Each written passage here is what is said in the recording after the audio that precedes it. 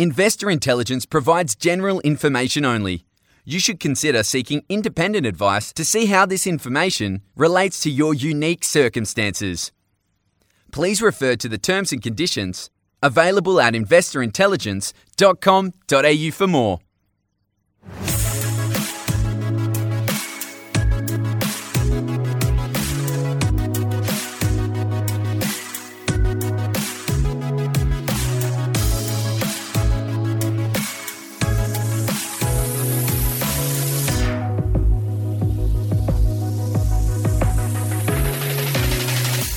Hello and welcome to this week's episode of Investor Intelligence, brought to you by the team at the Property Mentors. It's your weekly podcast for all things investment and hosted by me, Phoebe Sikowski-Wallace.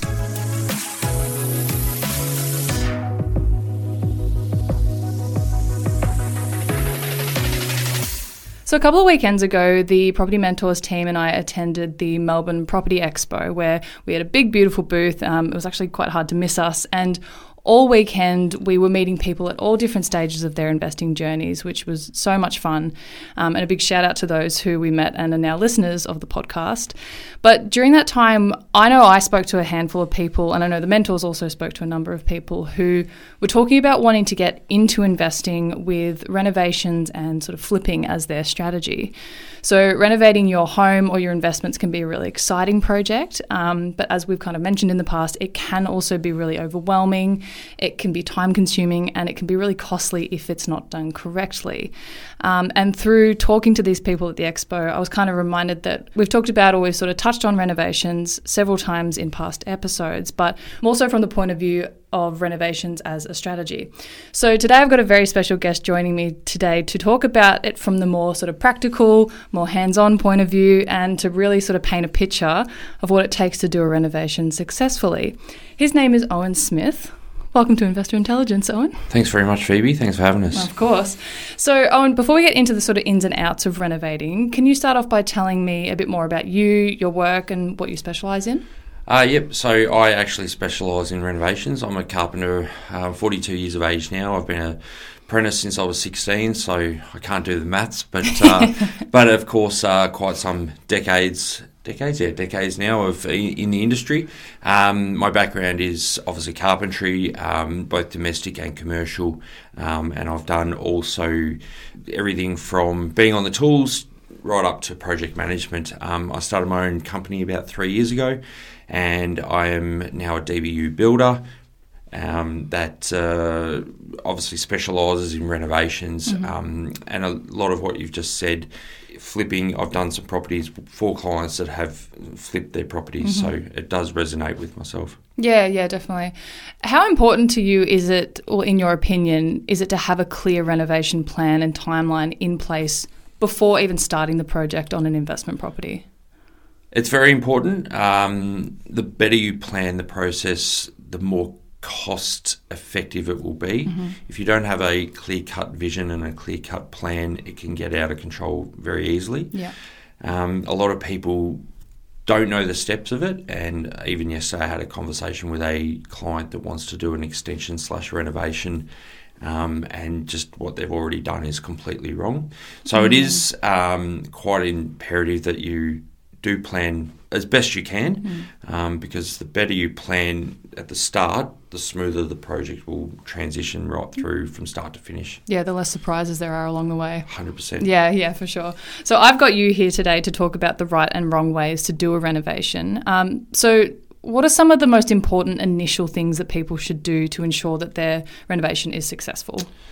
Okay, so for anyone that doesn't know, legality-wise, you do need a licensed builder to do a renovation. As far as in Victoria, anything over $10,000 should be done by a licensed builder, and anything over $16,000 in value needs to have builder's warranty insurance. People don't realise that, so they get into it straight away. The problem is if you don't have a registered builder, when you go to sell that property, and that's what investors are doing, they're obviously flipping, they're going to sell, that investor has to have builder's warranty insurance with that product. Okay. So for instance, when they do a renovation, if they go to sell it within 7 years of that renovation, they need to warrant the work. Now, if they don't have it done by a registered builder, they personally need to have builder's warranty insurance. To get builder's warranty insurance, they have to pay for it, but they have to have the work checked off by a building inspector. Okay. And it's called a 137B inspection. So first of all, get a licensed builder on board. But before you do that, I recommend getting a draftsman or an architect to draw up your plans. Okay. Because most renovations will have a structural element in them, be it taking out a load-bearing wall of some sort of nature like that. And anytime you have anything structural in your taking out, you've obviously got to have a building permit, engineer drawings. Engineer drawings come from a draftsman or an architect. That all interlinks. So you've got to have... So the first port of call is to get in touch with a draftsman or an architect, get some plans drawn up, get them drawn up properly, and then you can engage a builder to price up off those plans. Because I feel like a lot of people would try and cut corners with renovations, and they might just go to their mate who's a builder, but might not be a licensed builder. Do you find that's 100% common? Yeah. Yep. And the problem with that is, like touching on that builder's warranty insurance, the mate around the corner that is not a licensed builder, that's been doing it 30 odd years, which is fine because he's probably got the experience, but he doesn't have the license.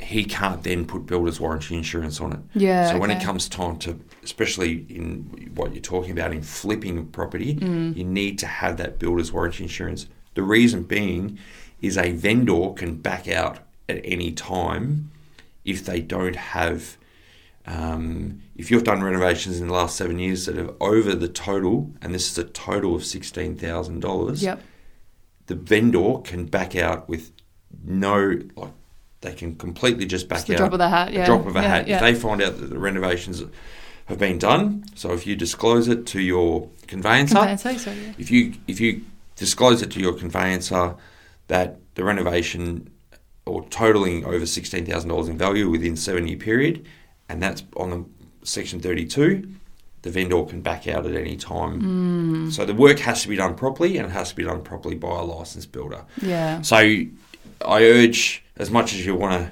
do it with Tom around the corner, your mate, I urge not to.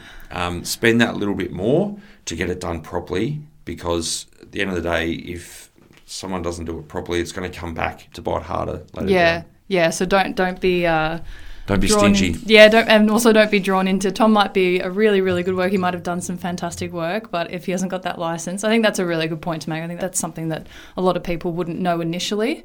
And I think if they know that from the start, that's going to save them a whole lot of problems. So it's kind of speaking on the financials of it. So when setting a budget for a renovation, are there some non-negotiable factors people should definitely not cut corners on? Yeah, for me, I would definitely say depends on if you're obviously you guys are the property mentors, and you're dealing with investors that are looking to flip. So you can do a really nice product without having to go to the high end. Yeah. But I would say that if you're looking at doing a whole property, I would say the areas that you really want to make sure that you get right are your bathrooms. Make sure that your waterproofing's done properly. So all the fundamental and anything structural, don't cut corners on structural. Don't cut corners on the fundamentals of building, and that is, or renovating, and that is, for instance, structural beams, columns, taking out load-bearing walls, waterproofing, all these areas that will potentially get you unstuck. Yeah. Don't cut corners in those areas. And with budgets, I always say to clients, like renovations, like I quote very, very, I scope my jobs very methodically and comprehensively. The reason being is I don't like to go back to my clients for variations. The only time I go back to my clients for variations would be as if it's something I can't see. Okay. So when we start the job, we get into it, and there might be termite-ridden wall members or floor members, and we have to replace them. But when you budget for an extra 10% on top. Yeah. So if your budget's 150, 160, put another 10% on top just for contingency. Yeah, I think that's a really good point. And like, if you do cut corners with those things at the start, chances are you're just going to end up paying more down the track. So yeah, I think that's the best way to inspire someone to not cut those corners. So conversely, are there any cost-effective ways to ensure that you are adding the most value to your property? I think it all depends on what you're trying to achieve in the renovation. If it's a renovation for life, I recommend doing more, because at the end of the day, to go back 2 or 3 years down the track and to redo it, now I want a water point for the fridge because I want a new fridge, or now I want this added or that added. So try and think, I always say to my clients, try and think of not just what you want now, but what you want in 1, 2, 3 years' time. Because chances are that you don't want it now. You say, no, I don't want it now. I've seen it many times. Clients go, no, Owen, I don't want it. I'm dead in stone, like set in concrete, I do not want that. And then halfway through the renovation, they go, oh, I actually do want it. And then that's a variation. That, like, we've captured it so we can do it in the renovation. Obviously, it costs more money, but to do it after the fact and a couple of years down the track, it costs more money. And a lot more money. So always think methodically about what you want. Make sure you're putting into your renovation everything that you want at the time. So that comes back to your planning. No, I think that's a fantastic answer. So, like, really thinking long term, and obviously your answers and these questions and your answers aren't going to be applicable to absolutely everyone. It's a bit more of a general chat, but I think that's fantastic advice that anyone could take on. I really want to ask, has the way that people go about renovations changed because of popular TV shows like The Block? Because I find I talk to a lot of people who watch that show and they're like, oh, that looks fun. It's like, does it? I wouldn't be on The Block if you paid me $1 million, although maybe. Maybe, no, look, The Block, I'd love to know how they do a bathroom in a week. I really just don't know how they do it. I don't think, anyway, we'll leave that alone.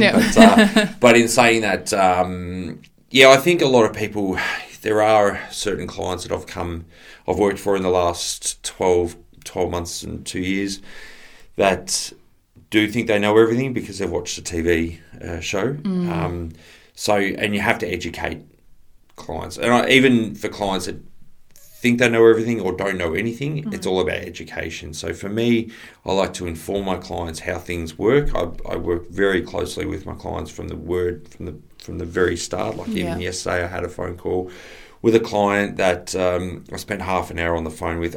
I have never met him.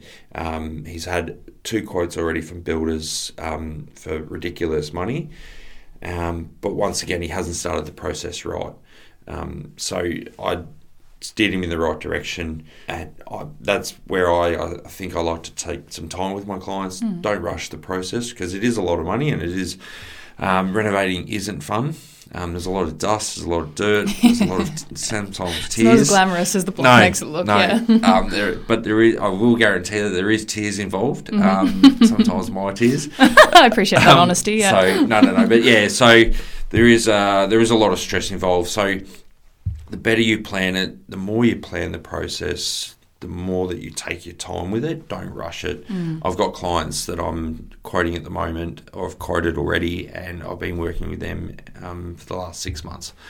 And I'm right on the cusp of hopefully getting them to sign up. But that's a 6-month process from the time that we got drawings done up to scoping, to quoting, and now hopefully sign up the contracts. So it's not an overnight thing. And so just take your time. It's not a 5-minute exercise to renovate a property. Yeah, and I think sometimes that might be one of the reasons people are drawn to it is because they even the word flip. It sounds like it's a quick process, but and it can be done. Look, there's flipping and there's flipping. If you want to do things right and properly, 100%, you can slap some paint on a wall. You can, change your countertops or bench tops on a kitchen or your fronts. You can do some tiling. You can flip effectively or make it look effectively. But behind, someone that knows if a potential buyer that comes into that property knows anything about construction, they'll see holes in that flip real quick. Yeah. I don't personally like to do that because I like to do things properly from the start. Yeah. Some guys, some builders like to just cut corners and do it real quick. Yeah. And some clients obviously love that from a price perspective, but just make sure that whatever's done is done properly. Yeah. No, we're big on slow and steady wins the race for most things here. So kind of just going off that, actually, what are some of the key factors to consider when choosing a contractor or a tradesperson for a renovation project? And then kind of going off that again, what are some of the risks of going with, say, the cheapest or the most convenient? Yep. I always say go with your stomach. Mm-hmm. It's the same with me and my personally, I work with clients that I get a good feeling from. Yeah. If I get a gut feeling that client's going to be extremely hard or difficult for various reasons, I err with caution. It's the same with picking a builder or a contractor. Make sure that you have a good gut feeling. You also ask to see their licenses. So see their DBU, which is Domestic Building Unlimited. Or if you're doing... or there are different building licenses out there. There's DBLs, which is limited licenses. They're for bathroom, kitchens, laundries, concreting. They're segmented down. So whatever work you're doing, make sure that the license, if you're doing let's just say you're reconcreting your driveway, that the person doing your driveway has a DBL for concreting. So Domestic Builders Limited concreting license. Bathrooms, same thing. If you're doing a whole property renovation, it will fall under most likely a DBU, and then obviously make sure that you see their license and their insurances, that they've got public liability, they've got builder's warranty insurance, and all those. So the insurances and the licenses, make sure that you cite before. That should also be seen in the contract when it comes to contract stage, and you do your contracts with your client. The client should be seeing all those licenses before they sign up. If you go with Tom down the road and you want to cut corners, well, at the end of the day, and I've had clients that have gone the cheap option and they've come back to me and gone, I wish we'd spent the extra 20 grand for this renovation and come to you because it was a nightmare. Yeah. So yeah, it's like anything. The old saying is you get what you pay for. Oh. So that's one that we recycle quite often as well. Yeah. Do you find it's always beneficial to always get a second opinion or even a third opinion when you're going into this stuff? Yeah, look, I'm a big believer that I think 2 or 3 quotes is enough. Yeah. I've spoken to people in the last 6 months that have gone out and got 6, 7 quotes. Now, and everyone's saying the same thing. Very cautious, Which is fine because at the end of the money, renovation, like if you're going to do a big reno, it's a couple $100,000 minimum. It's not chump change for some people. So yeah, by all means, do your homework. But I think when you're getting up to 6 and 7 quotes for various builders, and they're all saying the same thing, that's telling you that it's all going to be the same price. So for me, I say to clients, look, go out, get 2 or 3 quotes. 2 or 3 quotes is more than enough to do your due diligence, to make sure that you're getting value for money, you're getting the right advice, and at the end of the day, if you get 2 or 3 quotes, you're going to end up going with, sometimes you won't always go with the best price. I've had clients sign up this year with me on the proviso or on the feeling that they got the best, like I gave them the best service from the word go. So it's all about coming back to your gut feeling. Who offers you the best service? I think that service this day and age is under, like, I offer a high level of service. So if you want to come with me, I will offer you the best level of service. Like, I have people text me at 9:30 at night and I text them back, so where some people just want to buy a price. Now, if you want to buy a price, that's fine, but be warned that you're going to end up potentially costing yourself more down the track and you're going to have nightmares. And when you think about it, if you come off side with your builder and you have a dispute, they just stop work. Yeah. You know what I mean? Yeah. And so then everything stalls. So you want to have a good relationship with your builder. Yeah, and you're working with them for a significant amount of time as well. You probably want to put up with them. Yeah, well, most of my projects, last year I had 5 or 6 clients that were 12 months from start to finish.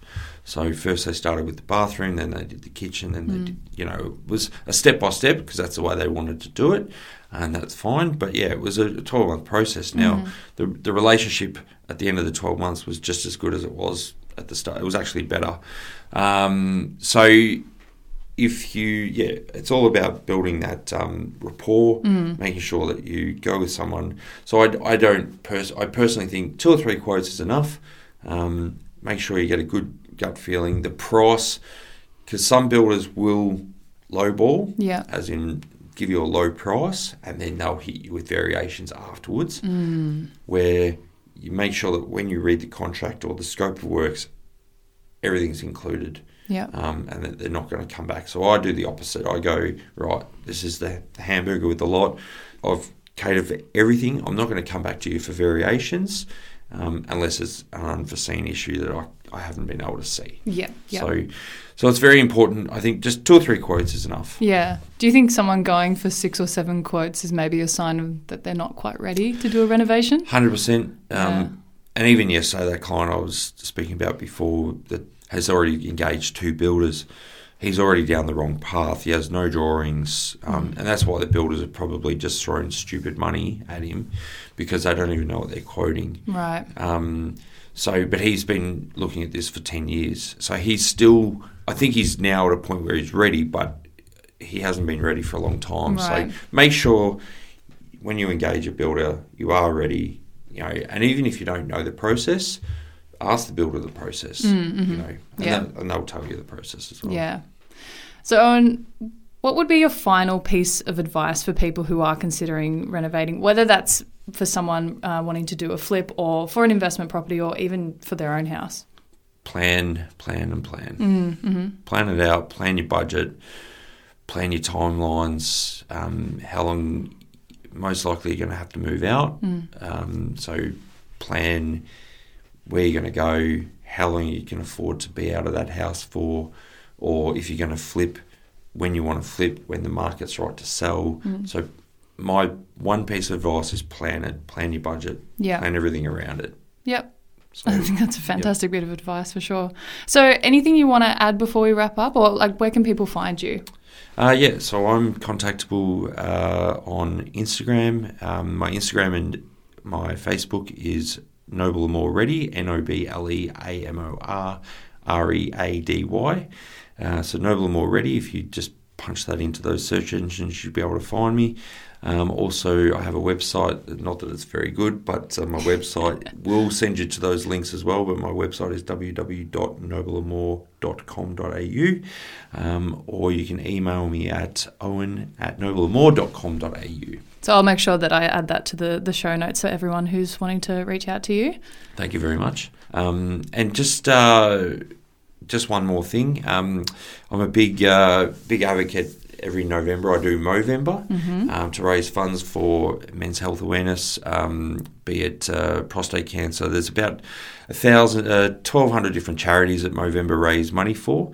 I've been doing it now 3 years, and if you go onto my, I think you might have even seen some of my crazy haircuts. I have, yes. So I up the ante. If I reach my certain fundraising targets, I do a stupid haircut for the month of December. I have to hold it for the month of December, which pretty much means that I'm bald up until February.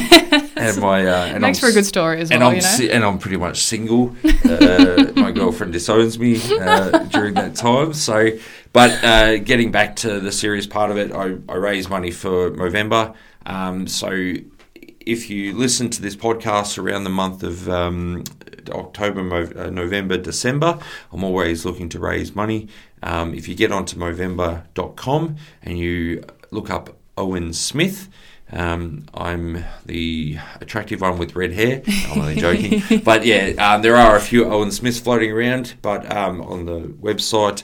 But definitely donate to my cause or to my fundraising, or just in general get out and donate to Movember in general. That would be a great way to help men's health awareness. That's amazing. I think once it comes to sort of October, November, we'll definitely put out some posts so that people can reach out to you again. Awesome, thank you. But that's amazing work you do. Thank you so much for joining me today. It's a pleasure to learn from you. No worries. Thanks very much. Cheers.